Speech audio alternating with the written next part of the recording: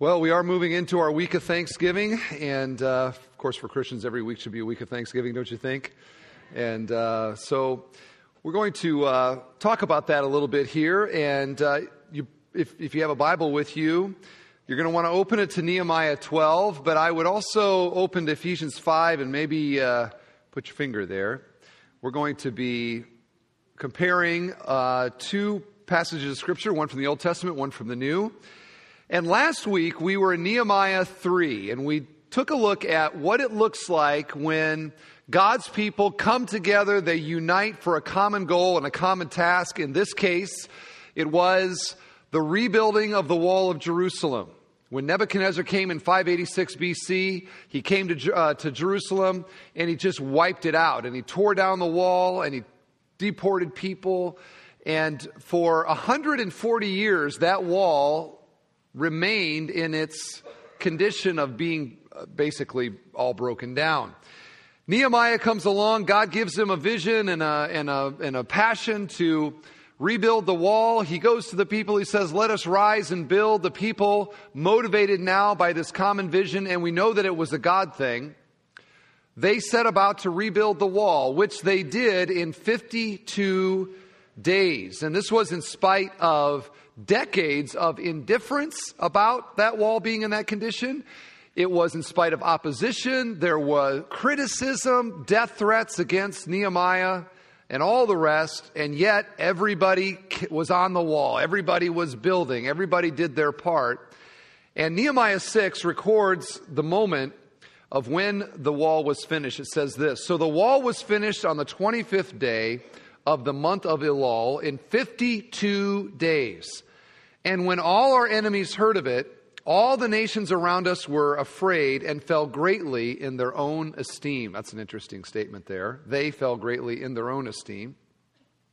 "For they perceived that this work had been accomplished with the help of our God." From that passage and from the story of Nehemiah, we come to realize that if you think that Nehemiah is about the wall, it's kind of like thinking that Jonah's about the whale. Nehemiah is not about the wall, and Jonah is not about the whale. Rather, it's about what happened to the Israelites while they were on the wall, like what happened to Jonah while he was in the whale. Namely, that there was actual true revival and renewal, that God worked in the people of God there as they were rebuilding this wall. It was nothing short of a mass national revival, and the wall was symbolic of God rebuilding His people. If you read through Nehemiah, if you kept going from chapter 3, they finished the wall. They have two national worship services. One, the Word of God is preached, and they stood all morning long and they listened to the Word of God being proclaimed to them. And they said, "We are going to do that." And as an example, they celebrate the feast or the festival of booths for the first time since the days of Joshua. Renewal, revival, repentance. They gather again for a national confession service. They confess the sins that caused God to bring the Babylonians in the first place. And they said, "We confess that to you, God. We want to be restored." And they were. And the story of Nehemiah is, Nehemiah shows up in Jerusalem. The walls are broken down. There's no worship going on. Everything's in disorder. By the end of Nehemiah, the wall has been rebuilt. Worship has been restored. The priests are back. The Levites are back. The sacrifices are back. Leadership is restored in Jerusalem. And it's a picture of God's covenantal people being restored to a proper life and worship there in the city of Jerusalem. A picture of redemption. Aren't you glad God's a God of redemption, by the way? And don't we find even in that story a picture of what God does in each one of our hearts spiritually in our lives as sin breaks the wall down and brings all kinds of destruction. But when God comes by His Son and by His Spirit into the heart and the life of an individual, things are set aright. Worship is set aright. The heart is set aright. And God is once again King and Lord over our hearts. The high point of the story is in chapter 12, and that's what we're going to look at right now, where they gather again, only this time it is to dedicate the wall to the Lord. I begin reading in verse 27. Nehemiah 12, verse 27. And at the dedication of the wall, they sought the Levites in all their places to bring them to Jerusalem to celebrate the dedication with gladness, with thanksgivings, and with singing, with cymbals, harps, and lyres. And the sons of the singers gathered together from the districts surrounding Jerusalem and from the villages of those people. Also from Beth Gilgal and from the region of Geba and from Asmaveth. For the singers had built for themselves villages around Jerusalem. And the priests and the Levites purified themselves, and they purified the people and the gates and the wall. Then I brought the leaders of Judah up onto the wall and appointed 2 great choirs that gave thanks. One went to the south, on the wall to the dung gate. The other choir of those who gave thanks went to the north. And I followed them with half of the people on the wall, above the tower of the ovens to the broad wall. Now, to help you visualize what is going on here, here is a picture of maybe about what Jerusalem would have looked like the time of Nehemiah and the wall that they had rebuilt. And the picture that Nehemiah describes here, this worship service, it was kind of like a parade. They divided into 2 groups. Half the choir went one way around the wall. The other half went the other way around the wall. And they were expressly giving thanks as they went. And they went all the way around, and they arrived in one, probably the temple courtyard there, and they gathered together, and they have this big, massive, joyous, glad worship service where they celebrate the wall being done. Now, I got thinking about what that must have been like, because these are the people that are on the wall and are singing are the same people that built the wall in the first place. And so imagine as they're walking along, and here you have, the Levite or whoever, and we're coming up to my section. The section that I built. Oh, here it is. This is my section that walked across. I'd be thinking to myself, I hope it holds. I don't want to see Nehemiah fall to his death because I'm a perfume maker and don't know the first thing about building a wall. But the wall held, and they made their way all the way around. And the picture here is of a joyous celebration for what God had done. And the text says that they dedicated the wall, and they dedicated the gates, and they dedicated the doors, and they dedicated themselves. And that is the most important aspect of what happens here. They dedicated themselves. This last week was, I believe, the 150th anniversary of the Gettysburg Address. Did you guys see some of the hoopla about that? I love history, and so I watched a actor portraying Lincoln give the Gettysburg Address. And I can't quote it, but one of the things that Lincoln said in the Gettysburg Address was something to the effect of, "We do not come here to hallow these grounds.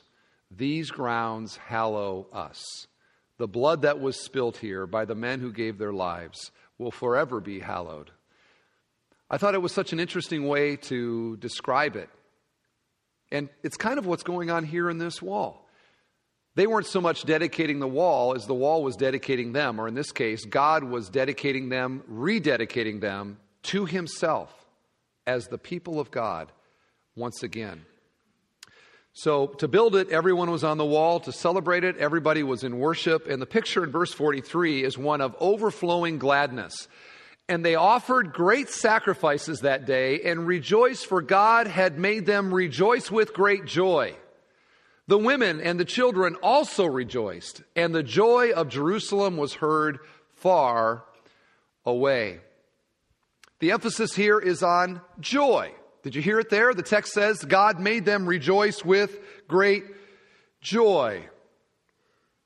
How satisfying it must have been for them because everybody had helped build the wall. And now here they're all there, and they're celebrating that the wall was done. Everybody had a role, everybody had a part, and then everybody worshiped. And it just seems to me this is so often the way that God works in our lives, is that the toil and the labor comes first, and then the celebration. Or as my dad told me growing up, Steve, work first, then play. Any of you dads you guys have dads that say things like that to you? That's what my dad would say to me. Work first, then play. And it seems like spiritually that we carry our cross before we have the celebration, or that God puts all of our resurrections after our crosses. And some of you today, no doubt, you're in that cross time. You're carrying a burden. You're carrying a cross. You're in a trial that God has brought to you. And you're wondering, you're wondering if this is ever going to become something that is once again glad or joyous. I want you to see in the story of Nehemiah, and of course in the story of redemption through Christ, that for us, all our trials are temporary. All our trials are temporary. Because someday God is going to remove all those trials and redeem all those trials. For the unbeliever, trials are never ending. There are trials and troubles in this life, and after judgment, there is eternal trouble from the wrath of God. But not for us, not for a believer. They are all temporary. There is a party coming. Now, notice the features of this celebration. First of all, dedication to God. We see that in verse 30. And the priests and the Levites purified themselves, and they purified the people and the gates and the wall. Dedication to God. Secondly, it says there was music and song. Did you pick that up? Look again. Verse 27. There's singing, cymbals, harps, and lyres. Now, a harp was basically, you think of the, sort of the big thing, it wasn't that, okay? Try carrying one of those around a wall like that. It's not happening, right? They were more like guitars that we would call today, and lyres were kind of like mandolins. So sometimes we look in the Bible, and anytime we see music, we think it's like, the Philharmonic or something. Oh, it's like the Chicago Symphony. That's what No, not at all. Cymbals is percussion. Guitars and mandolins, this was bluegrass, essentially. And we know that dancing to this day is a huge part of Jewish culture and celebration. So no doubt there are dancers there. You got the choir, you got the music, you got the bluegrass. This was a hoedown, is what it was. As they went around and they were just dancing and partying and celebrating. Look at the wall. The city is back. We are back. God is back. Back in Jerusalem. Which leads then, I think, to one of the most distinguishing marks here is that there was tremendous joy and tremendous thanksgiving. Again, verse 27. The whole purpose behind gathering was that they would celebrate with gladness, thanksgivings, and singing. And then we get to the end of the narrative and it says that God made them rejoice with great joy. And we see that this celebration, it was not sort of a manufactured gladness. Like we got to pretend that we're happy about this. Nobody had to smoke something or drink something to get in the mood to celebrate what God had done. It was God-empowered gladness as the people of God realized the work of God through them and building the wall, and they were glad in God, and God was glad in them. And they partied and celebrated. Have you ever been around a football stadium, a packed out football stadium, and then the home team scores a touchdown? And the sound. Now when the visiting team scores, it's like, crickets, chirp, chirp, just silence. But when the home team scores, right? And if you could be a mile away from Notre Dame Stadium or Soldier Field or something.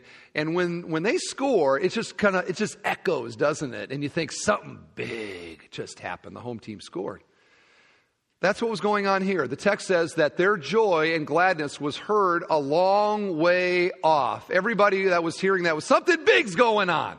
What has happened?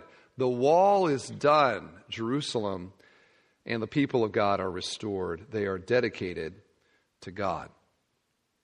So a great moment in redemptive history there.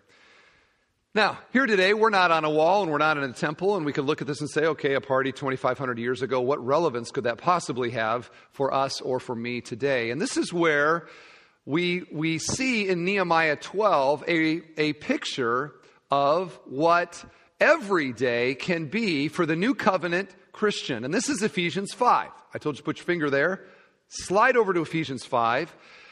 And listen as I read the text, because I think you're going to hear a very parallel statement and description of what New Covenant joy and thanksgiving is all about. Ephesians 5, I begin in verse 18. And do not get drunk with wine, for that is debauchery, but be filled with the Spirit, addressing one another in psalms and hymns and spiritual songs, singing and making melody to the Lord with your heart, giving thanks always and for everything to God the Father in the name of our Lord Jesus Christ. Now, this is one long sentence here in which the Apostle Paul says, Christians, there's something not to do. And then he gives a list of several things that we are to do. He begins by saying, do not be drunk with wine, but be filled with the Spirit. No to control by alcohol. Yes to control, or what he calls filling, by the Holy Spirit. Now let me give you just a very quick theology of the Spirit here and what filling is talking about. When a sinner hears the gospel and responds in faith and truly believes in Jesus as Lord and Savior, the Bible says that God just bestows upon that new Christian all kinds of blessings. We're adopted into his family, for example. We're given the gift of eternal life. But one of the things that God does is he sends his Holy Spirit to that now Christian in such a way that the Spirit, the Bible says the Spirit dwells within us. To be a Christian is to have God, the Holy Spirit, his presence with us. He dwells within us. This is known as the indwelling work of the Holy Spirit. It is a sign or a seal, Ephesians 1, that we are actually saved. It's a gift from God to us, a foretaste of the greater glory that we'll receive someday when we die and we step into eternity.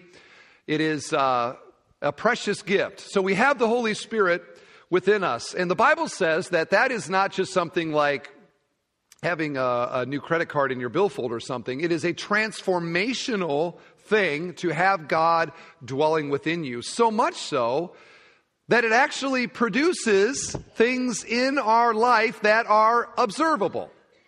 Just like with alcohol, we can tell when somebody is under the control of alcohol. And if you don't know what I'm talking about, buy a Bears ticket and you'll be enlightened, okay? We know what that looks like when somebody's under the control of alcohol. What does it look like when somebody is under the control of the Holy Spirit? The Bible says this is what it looks like, Galatians 5. It looks like love, joy, peace, patience, kindness, goodness, faithfulness, gentleness, self-control. The Spirit brings those qualities into our experience. And all of them sound good to me. How about you? Who doesn't need a little more love? Or who wouldn't like to have a little more peace in their life? We all want that. And what a blessing to realize the reason that's the fruit that the Spirit bears in us is that's what God is like. He is love. He is joy. He is peace. He's patience and all the rest. So when God gives us His Spirit, God produces in us His character, His qualities, which are eminently desirable and wonderful.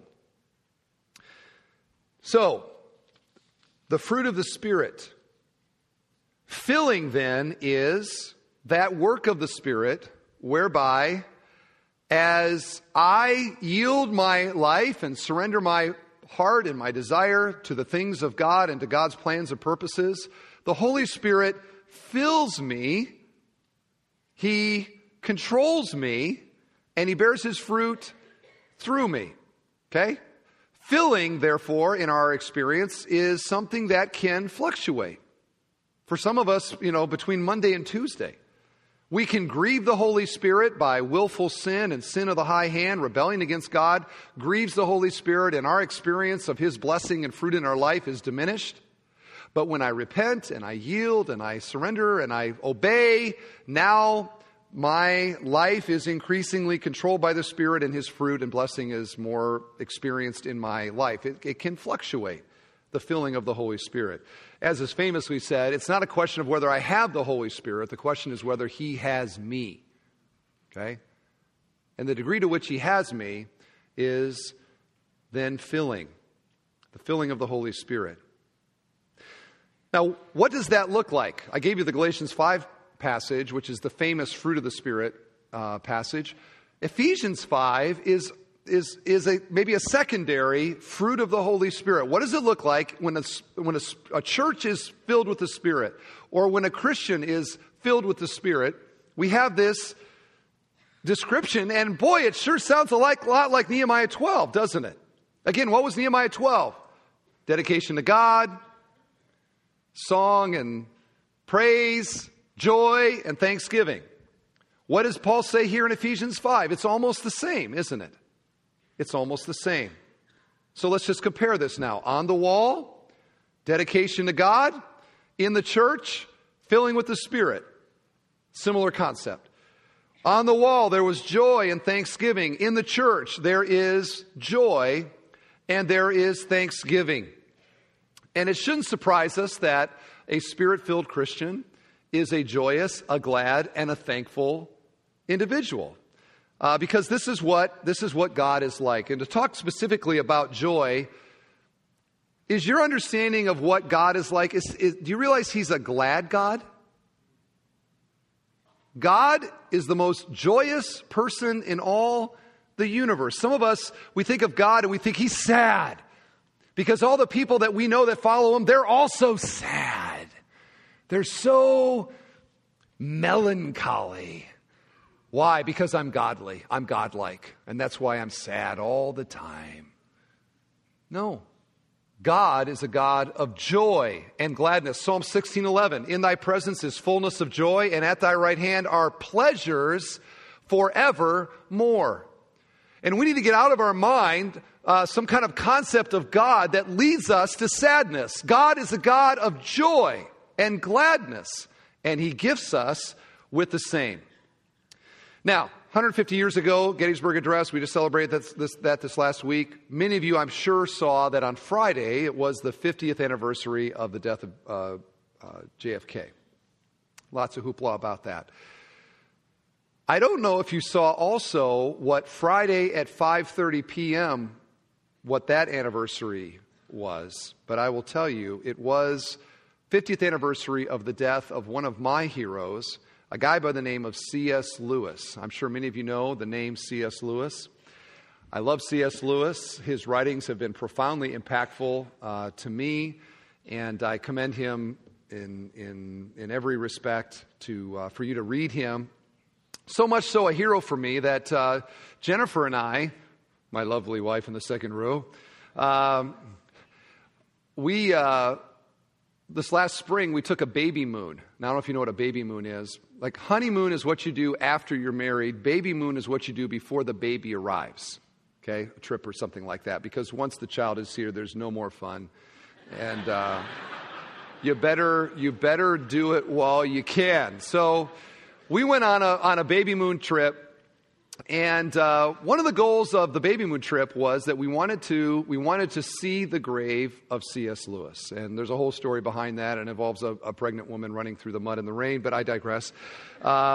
It's a funny story. But we finally got to where his grave is at. He's buried in the little cemetery next to Holy Trinity Church, this little church. Literally, it was like a path that we had to take to get to the church.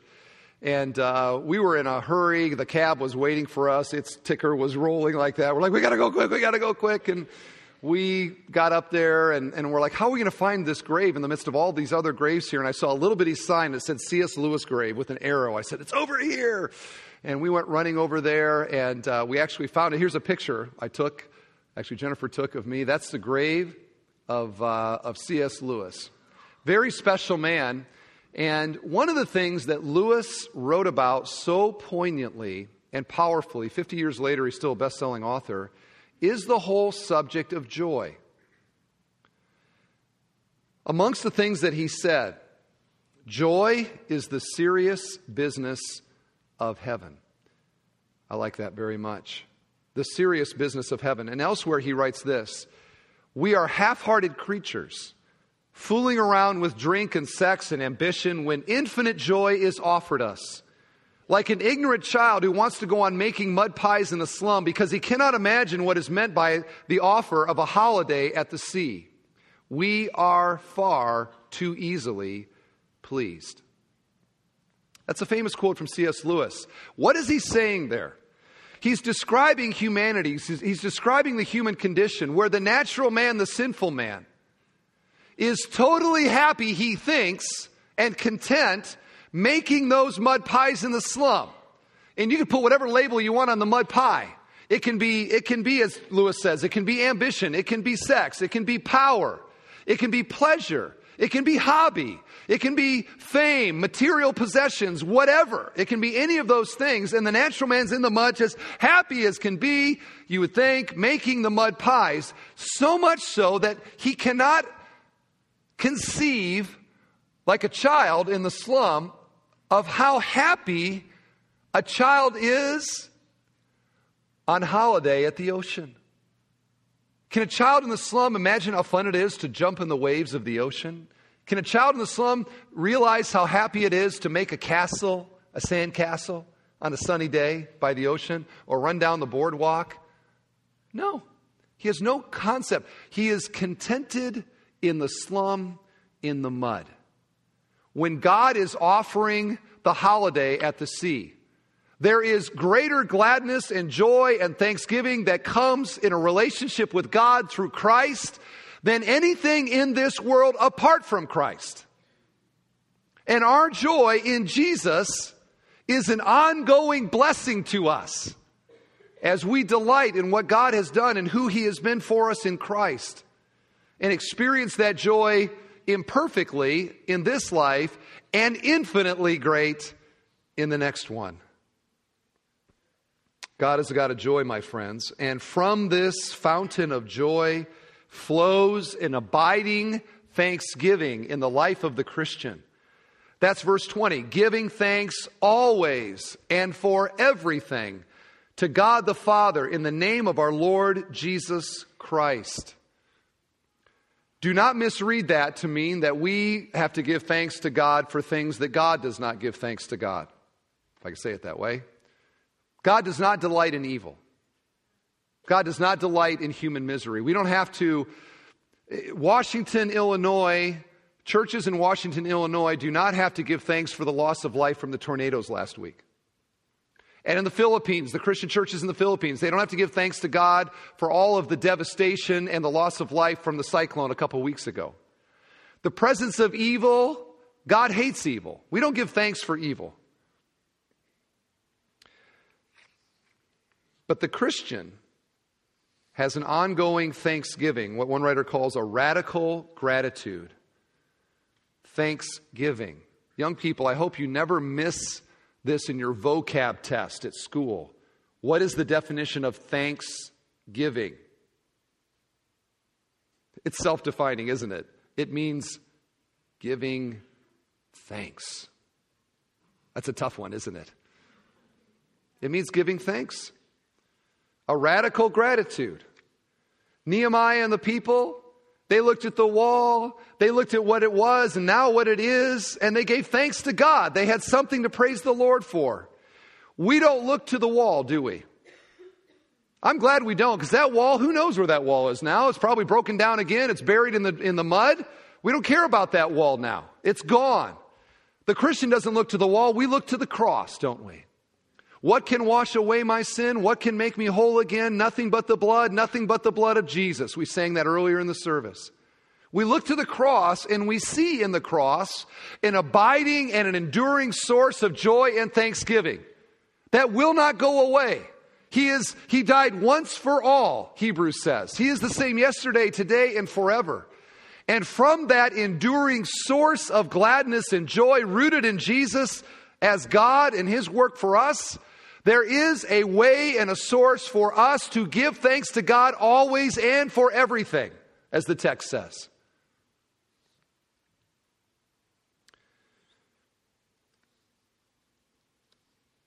The opposite of this is easy to see.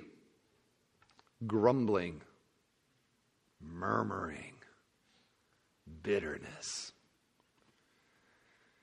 complaining. When you see that, that is not the fruit of the Spirit. I read this quote. I throw it out to you because I like it so much. Francis de Sales said this: "The evil one is pleased with sadness and melancholy because he himself is sad and melancholy and will be so for all eternity. Hence he desires that everyone should be like himself." I like that. God is joy and gladness and offers that to us by His Spirit. The enemy has his own thing he's trying to do in us. Which might you, by the way, which one might you be yielding to here today? So, joy, thanksgiving.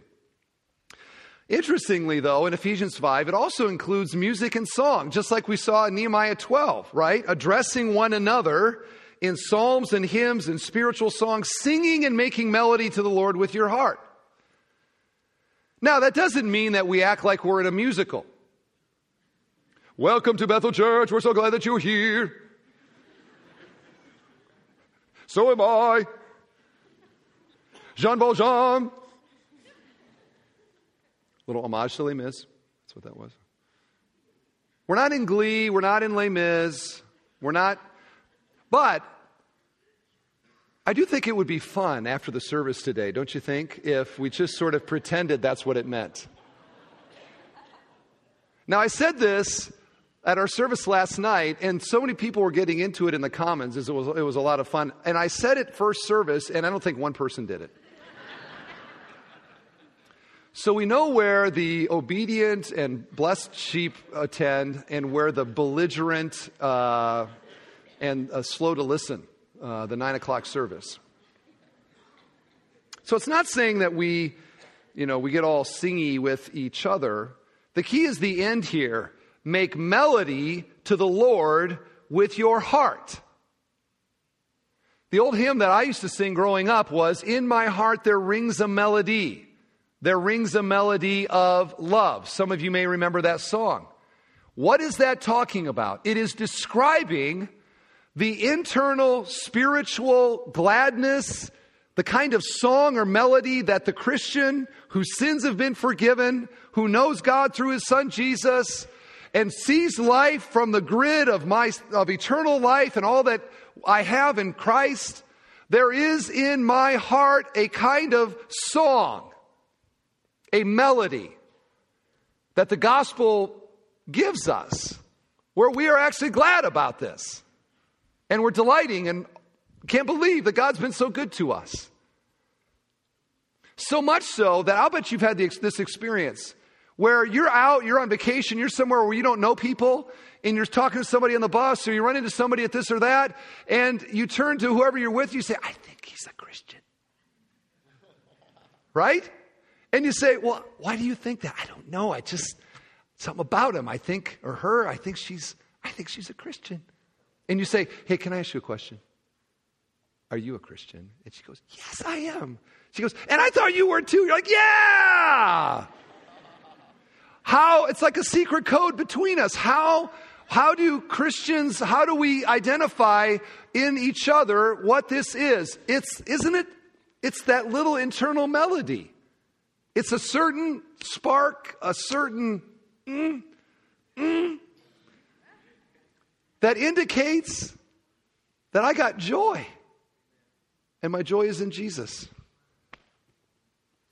Now, let's not miss the fact that it does also say actual singing, which I take to mean the internal melody and gladness that I have in God flows out then of my mouth, particularly when I'm with other brothers and sisters in Christ, in a mutual rejoicing in what God has been, who He is, what Jesus has done, and all the rest, psalms, hymns, and spiritual songs. So the internal melody becomes an external melody. And we enjoy singing with one another. I enjoy singing. I hope you enjoy singing. I'm very pro singing. Very pro singing. In fact, I would encourage you to sing at home. Sing in your personal time with the Lord. Okay? Sing something. It raises the affections and it gets your heart going towards God. Families, sing at the dinner table. Now, I know Miss Manners says it's not proper, but she died a few years ago. It's proper for Christian families to sing to God no matter where it is. I would encourage you to do that. Let's be a thankful, singing church. And let's not fake it. And we don't have to fake it. The flow is there. We are dedicated to God like Israel was. We are filled with the Spirit. We have this inner melody, profound thanksgiving that flows out in joy to God and in song. That is a Spirit-filled church. It starts in the heart, flows out in praise. That's what we aspire to be here at Bethel. And as we move into this Thanksgiving week, we have so much to be thankful for. Let's just pause for a moment and think about the things that we have to be thankful for. We begin with the Lord Jesus, don't we? His wonderful obedience, His sacrifice, His expression of love, what He did dying for our sins, all that He showed us in His compassion and love in His earthly life, to think that He is now at the right hand of the throne of God, interceding for us, loving us still, coming back again someday. We'll see that beatific vision of the glory of our Savior. We begin with Jesus. We can think about God, the triune God, His love and His mercy, His grace, His kindness, His patience to us. How good He has been. We could think about the promises of God, which we need mostly in times of trouble, that give us courage and give us endurance in the trials that God brings to us. How thankful we are for the church and how thankful we are for this church, Bethel Church. It is a privilege to be here and to be a part of what God is doing in building this congregation. So many wonderful leaders and staff and servants of God here, serving in so many capacities, doing, praying, loving. Wonderful congregation. I think about Mission Them 2.0. Here we are on the cusp of some really big things. If you had told me a year ago that we would be where we are with Mission Them 2.0, and oh, by the way, you're going to own a 41,000 square foot community center, a block and a half from City Hall in downtown Gary. What do you think of that, Pastor Steve? I just would have, fallen over in convulsion. Like, really? How could that happen? This past week, we met with the leadership there in the city of Gary. They could not be more hospitable or enthusiastic. They basically rolled out the red carpet for us and are very happy to partner with us. Who would have ever thought that would happen? And I don't know if we're going to make our fundraising goal or not, and I don't know what that's going to mean for directions or not, but here's what I know. I have never been a part of a church like this, and certainly never at a kind of moment like we're in right now. And I am profoundly thankful to be here. Praise God for Bethel Church. So on and on we could go with so many things, and yet in the midst of all that, there is the tension of the reality of life in a broken world. I see our friends the Favias over here, whose son died this week. My heart, as I preach, is with you. To look around this room, I know incredible trials and troubles and challenges of every kind. Relationships that are broken, jobs that are missing. We are all going through, as the hymn writer says, dangers, toils, and snares. But this is the power of New Covenant thanksgiving. It is not circumstantially derived. It is not based upon whether things are going the way that I think they should be going or not going the way that I think they should not be going. It is rooted in an eternal person. It is found in Jesus. And He ain't going anywhere. And the good things that we have in Him and through Him cannot and will not change. And so we can count it all joy when we fall into various trials and temptations, as James 1 says. Because the trials and temptations are not the source of our gladness and joy. It is found in Christ. I'm learning some lessons right now from my daughter. I have an almost 6-month-old daughter. And I think I'll just call this the mercy of God to Jennifer and I, because He knew we couldn't handle anything more than this. God gave us a happy baby. She is a happy baby. Now, not always. When she's hungry, she's not so happy. And when she has a poopy diaper, she's not so happy. But aren't we all that way when we have poopy diapers?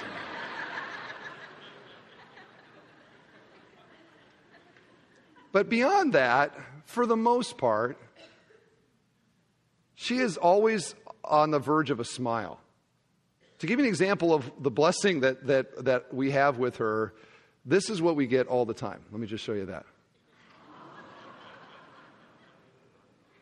Now here she's glad because she's wearing an Iowa Hawkeye outfit. And who wouldn't be joyous wearing an Iowa Hawkeye outfit? But that little girl is so happy. And sometimes I find myself looking at her thinking, what do you have to be so happy about? Because she doesn't have anything really that most of us look to make us happy. She doesn't have a shiny car. She has no savings account, no job. She has no steak or potato on her plate. She has no Facebook page, no internet presence whatsoever. She can't walk. She can't talk. She can't even chew right now. And yet, she's happy. Why? Well, I think it is because she feels safe. She has her needs met, and she knows that her parents love her. And that makes her happy. My dear friends, in Christ, we are safe from the wrath of God. We have all our real needs met.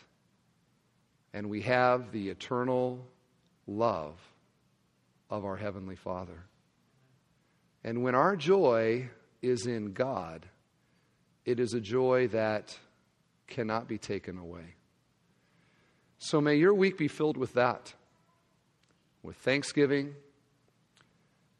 with joy, because, my friends, we have someone to thank, and we have so much to thank Him for. All praise to Him. Amen. Amen. Let's stand together for prayer.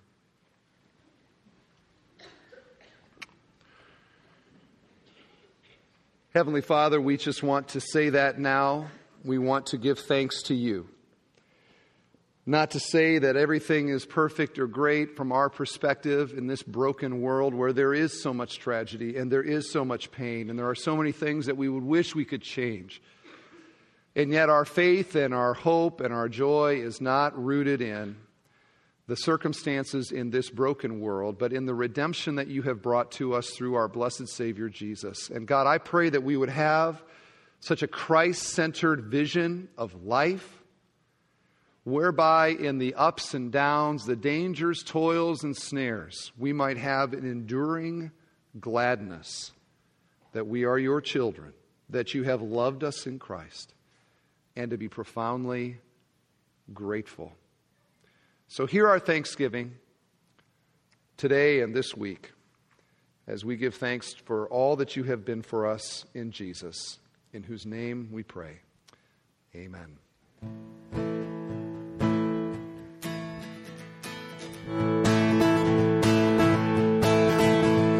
Turn your ear to heaven and hear the noise inside and the sound of angels, the sound of angels' songs. And